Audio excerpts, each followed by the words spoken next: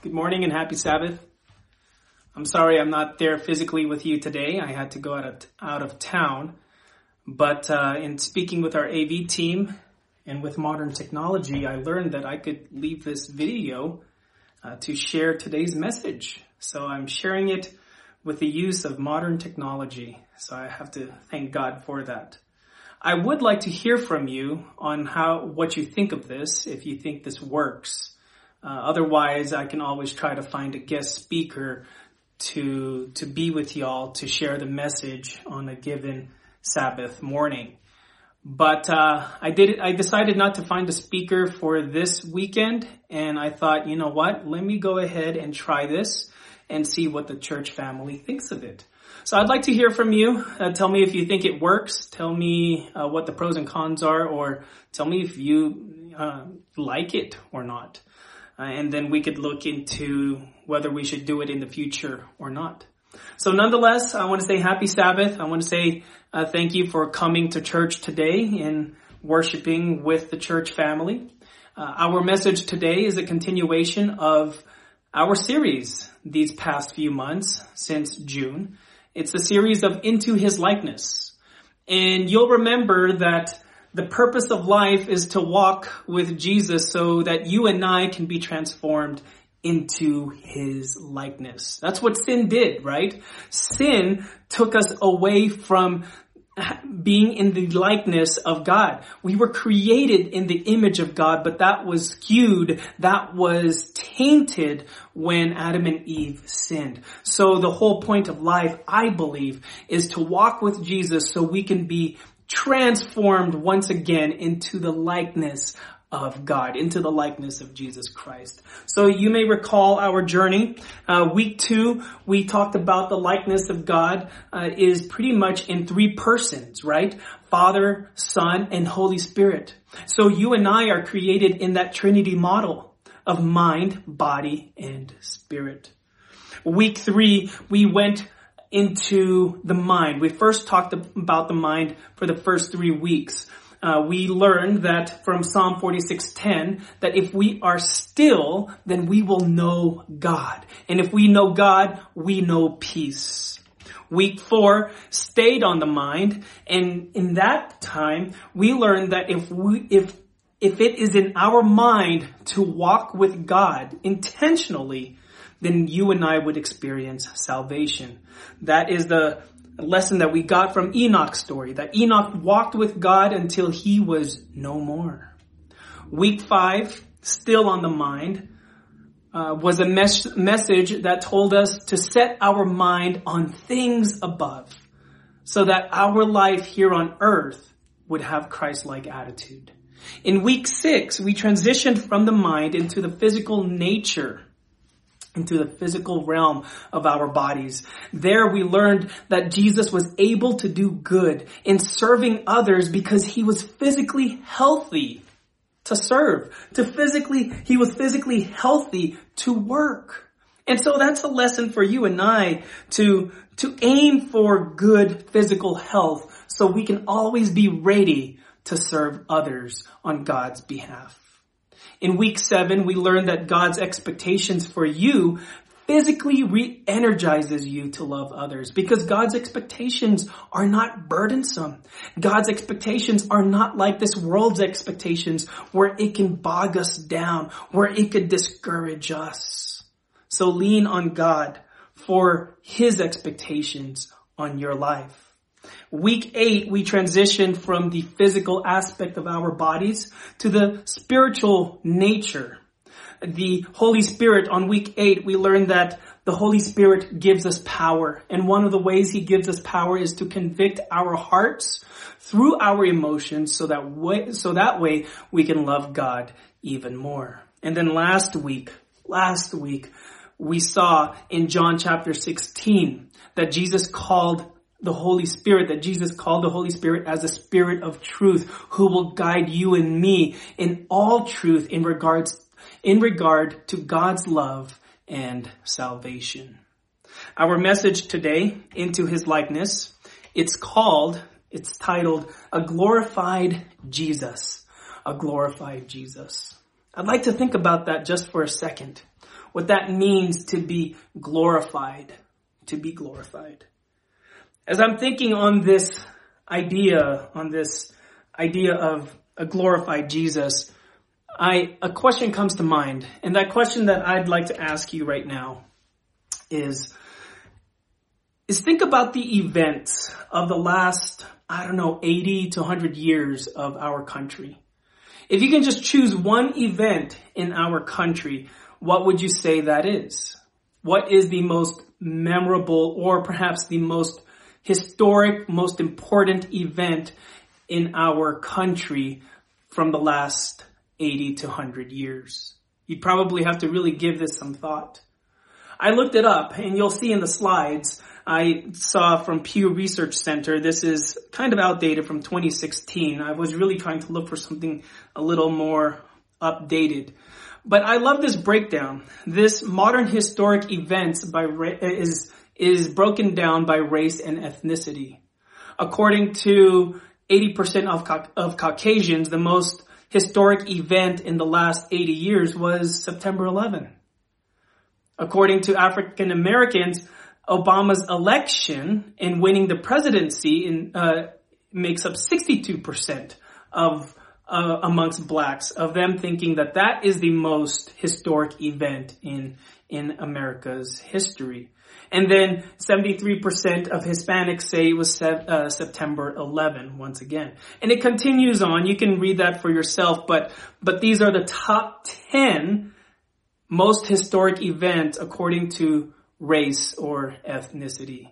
Pew Research Center even broke it down furthermore, not just by race or ethnicity. They also did by socioeconomics, but also by generation. And you'll see here on this slide, that amongst the four generations of our time, this one doesn't include Gen Z, but amongst millennials, Gen X, I'm a Gen X, baby boomers, and silent generation, the most historic event among all four generations is what? What do you see on the screen? September 11. September 11, winning by a landslide in most cases, right? In every one of these categories. Now, as you look at number 2 for most historic events by generation, you'll see that there is now a breakdown or a difference amongst each generation. And I think this is where you see the age difference, right? The age difference amongst the generations. Millennials and Gen X, because they're so close together, the second most historic event was Obama's election. You see that at 47% amongst millennials and Gen X at 40%. Okay. Then baby boomers, it's different for baby boomers. It's not Obama's election. It's JFK's assassination as the second most historic event of their time. But then if you go back to the silent generation, considered to be the greatest generation of our country, we have World War II as number 2 for most historic event of their time, World War II. So it's different. If you were to ask any person what is the most historic event of our country's, of our nation's history, you're going to get many different answers because it is subjective. It really is. As I researched this, as I looked online, there are so many blogs and so many websites that have different answers, and then you can even take it further out, not just within our country, but what about the world? What are the most historic events of our world? And one of the things that I found, that sadly it's noted as maybe number 20 in some polls or number 30 in other polls, is the life of Jesus Christ. But what I want to point out to y'all today, and that's why our sermon is called A Glorified Jesus, I would like to propose that the life, death, resurrection of Jesus Christ is perhaps the most historic event of not just our country, but also of this world, but not just of this world, but most of all, this entire universe. Let that sink in for a while. Let that sink in for a few seconds on why that would be the most historic event of all time. The life, the death, and the resurrection of Jesus. Why? Here's why I think. It's because the level of impact, the meaning that's behind this event, the level of impact that it makes goes beyond any ethnicity, any race, any time. It affects, affected, and will affect past, present, and future. That the life, death, and resurrection of Jesus was for all people of not just this world, but the entire universe. That's why I think it's the most historic event of all time. And that's why the sermon title today is called A Glorified Jesus. I'd like to bring your attention to our key text, which is a continuation of what we've been studying in John chapter 16. We started in verse 7 2 weeks ago, but now we come to verse 14 and 15. So if you look at the slides with me, it says here, He, who's He? Holy Spirit. The Holy Spirit will bring glory to me. Who's me? Who's the one talking? It's Jesus. The Holy Spirit will bring glory to me by taking from what is mine and making it known to you. All that belongs to the Father is mine. That is why I said the Spirit will take from what is mine and make it known to you. That's our context today. That's our key text today. So let's go ahead and break this down. What does this have to do with a glorified Jesus? Well, a glorified Jesus means it's the Holy Spirit who is bringing glory to Jesus. What does that mean, glory? What does it mean to bring glory to Jesus? Well, let's explore that together. First and foremost, we have to know what glory means. In the original text in Greek, glory comes from the Greek word doxaxe, which means to glorify, praise, honor, or promote. In other situations, these words can really mean different things. But for our message today, they're pretty synonymous.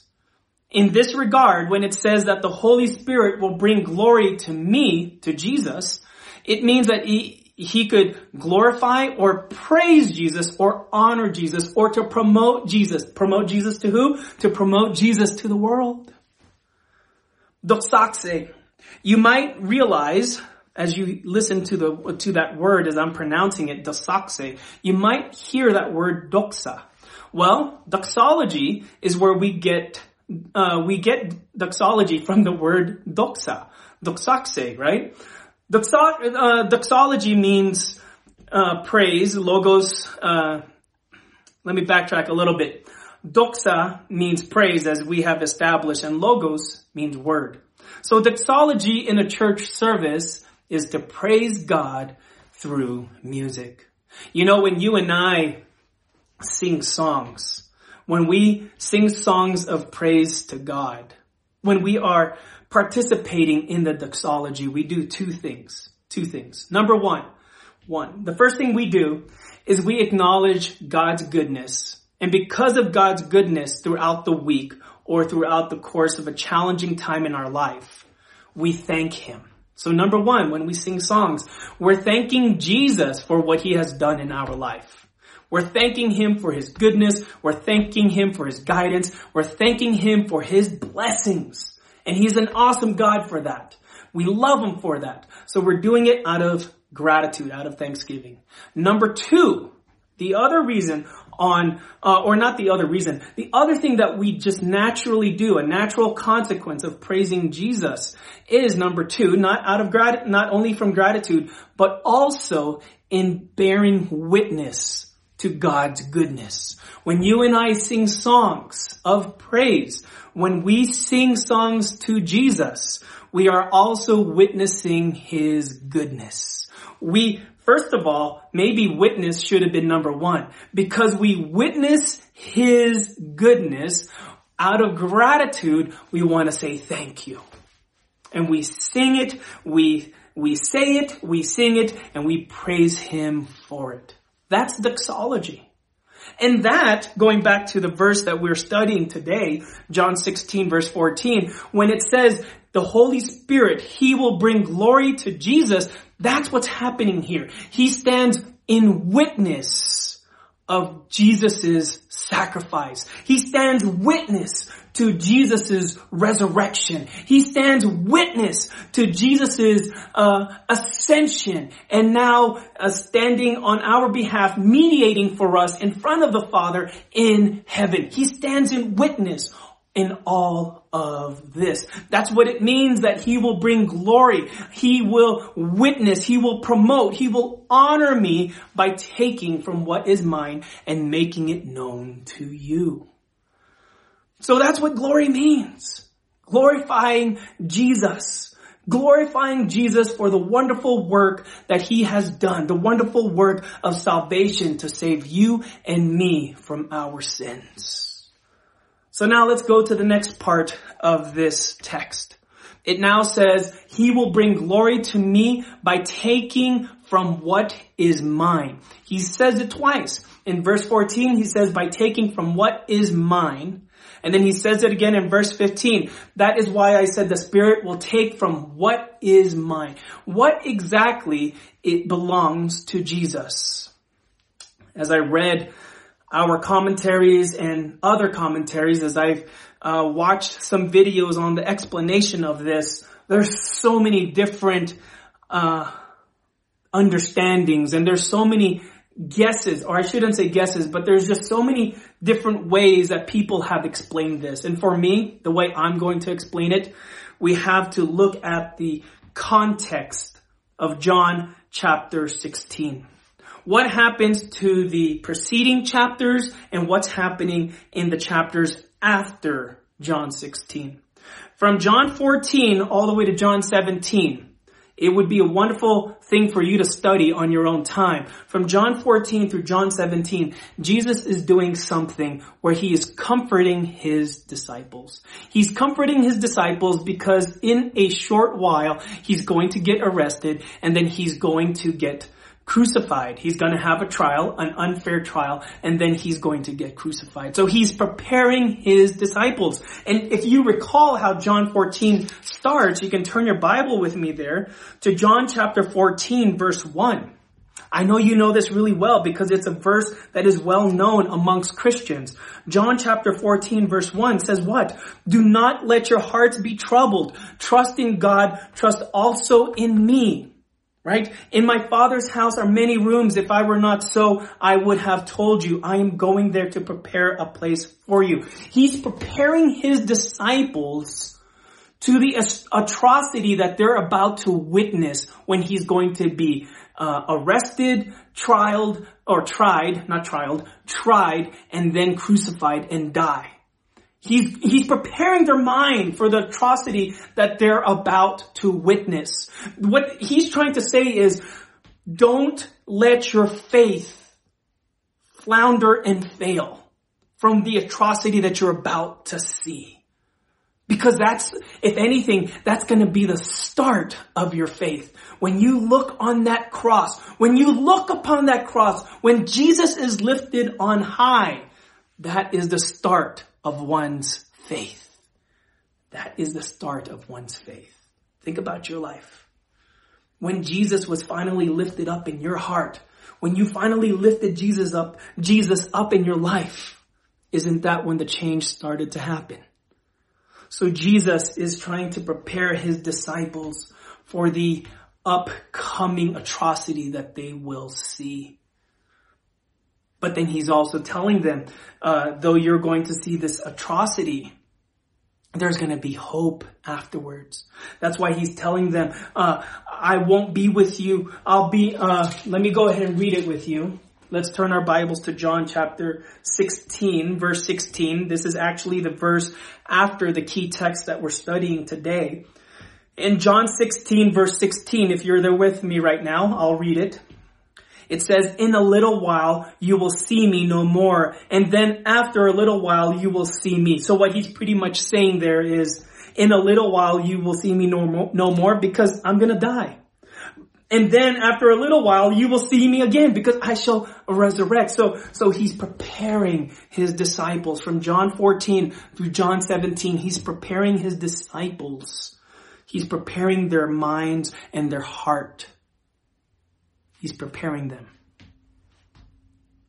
He's preparing them of what's going to happen, of what's going to transpire. That is what belongs to Jesus. That is his story. That is the story that is unique only to Jesus, because there is no one else in our world or in the universe or anywhere else that God has created. No one else can say that they are the ones who died for someone else's sins in order to forgive them of their sins and rescue and save them from that loss, from that sin. Only Jesus can say that, because that is what the gospel is. It's the gospel of Jesus Christ. That's his story. His story is unique to him. It's only his story. That's what is his. And so, once again, going back to our text here, it says, he will bring glory to me. He stands in witness in me. He is going to take what is mine, my story, and he's going to make it known to you. He's going to make it known to you and to me. That's one of the responsibilities of the Holy Spirit. It's not just to give witness to the undying love of Jesus Christ, of God the Father, but he's going to take that gospel story and he's going to make it known to you and me through our heart and through our mind. And once again, that's a review from 2 weeks ago. We could not ignore our emotions, because those emotions could potentially be the Holy Spirit trying to touch our hearts in a emotional way, in a spiritual way, not just a rational way. And then once we come to that realization that it's the Holy Spirit touching our hearts so the story of Jesus can be known to us, then we fall in love with that story. We fall in love with the person that story is about, Jesus Christ. So that's what it means, that that the Holy Spirit will take from what is Jesus's, what belongs to Jesus, and then he will make it known to you and me. Now let's pause in this phrase. This is the last point that I'm going to make. What does it mean that the Holy Spirit is making it known to you and me? Of course, at this time when he's speaking to the disciples, the Holy Spirit has not come yet, right? So that's why it's a future tense. He will make it known to you. But in our sense, it's already happened. So it's already been made known to us. What has been made known to us? It's the gospel, the story of Jesus, making it known to you. Now, you might remember this phrase, making it known to you, or make it known to you. It's something that Jesus says quite often.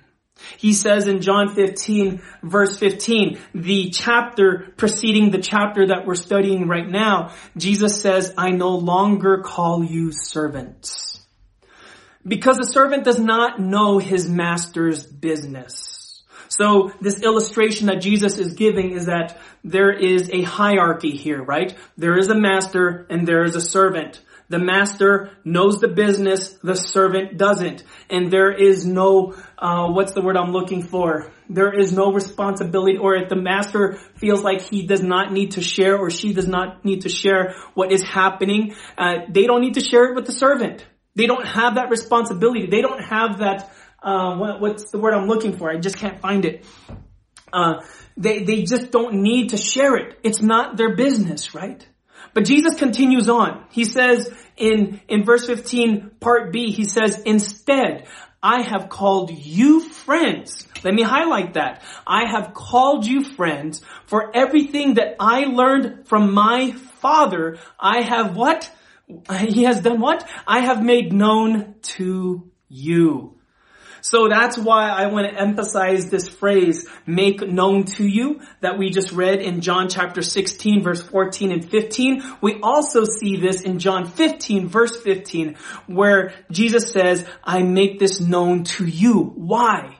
Let's do some math here. According to Jesus, things that are made known to another person, from one person to another person, it means that there is a bond there, a bond of friendship. So when our key text, going back to our key text, it says in John 16 verse 14 through 15 that the Holy Spirit will take the gospel and make it known to you and me.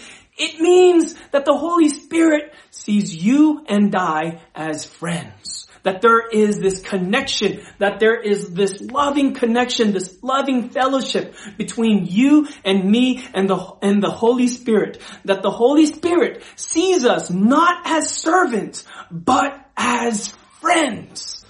The Holy Spirit sees us as friends because He has made known to us the gospel. Wow. I think this is a fantastic verse. A wonderful verse that reminds us of the power of the Holy Spirit. The power of the Holy Spirit. I want to review this once again. For the last 3 weeks, we've been talking about the Holy Spirit in regard to walking with Jesus so that way we can be transformed into His likeness. The Holy Spirit plays a major role in that transformation for us. The power of the Holy Spirit. How does the Holy Spirit give us power so that way we can be effective witnesses for Jesus? So that way we can grow into His likeness? Well, number one, what we learned 2 weeks ago is that He convicts the world of a loving God. We see that in John 16, verse 8 through 11.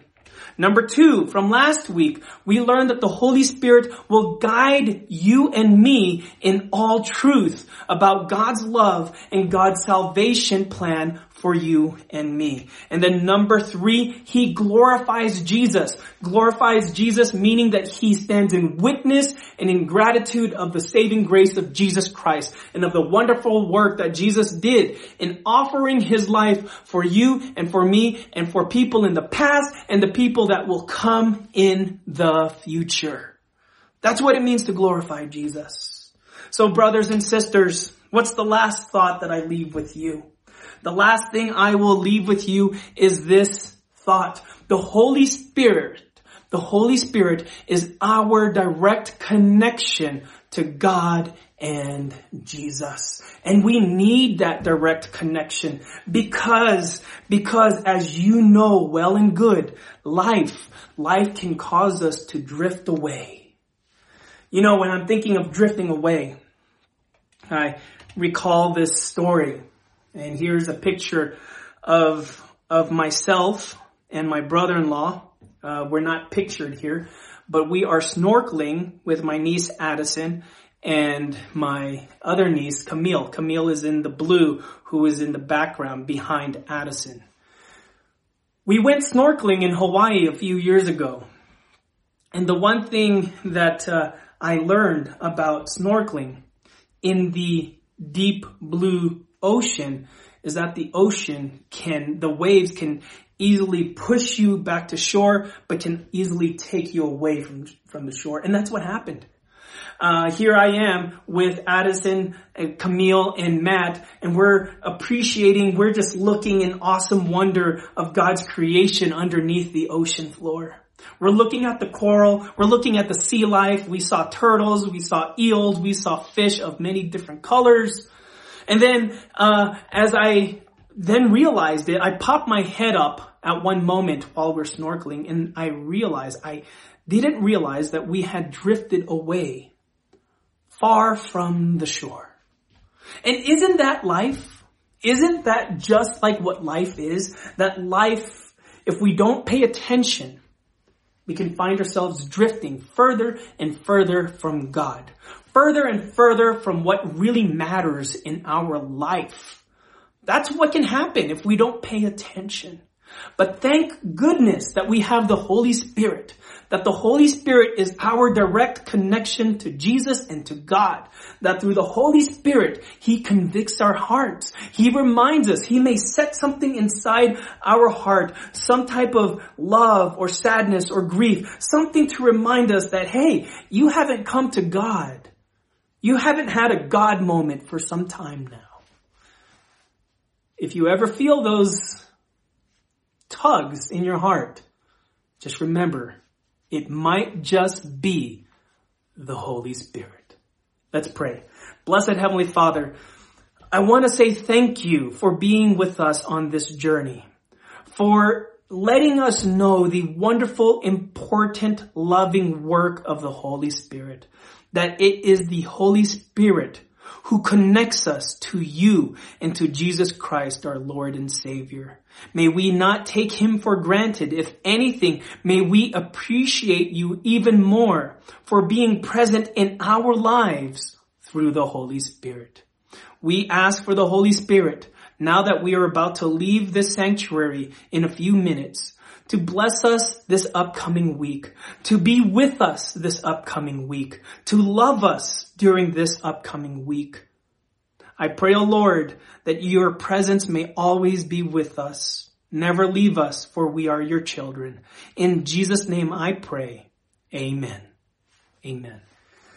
Well, thank you again for worshiping with us. Thank you again for worshiping with me, even through video. And I'd like to hear your feedback on this. Until next week, may you have a happy Sabbath. God bless and have a wonderful week.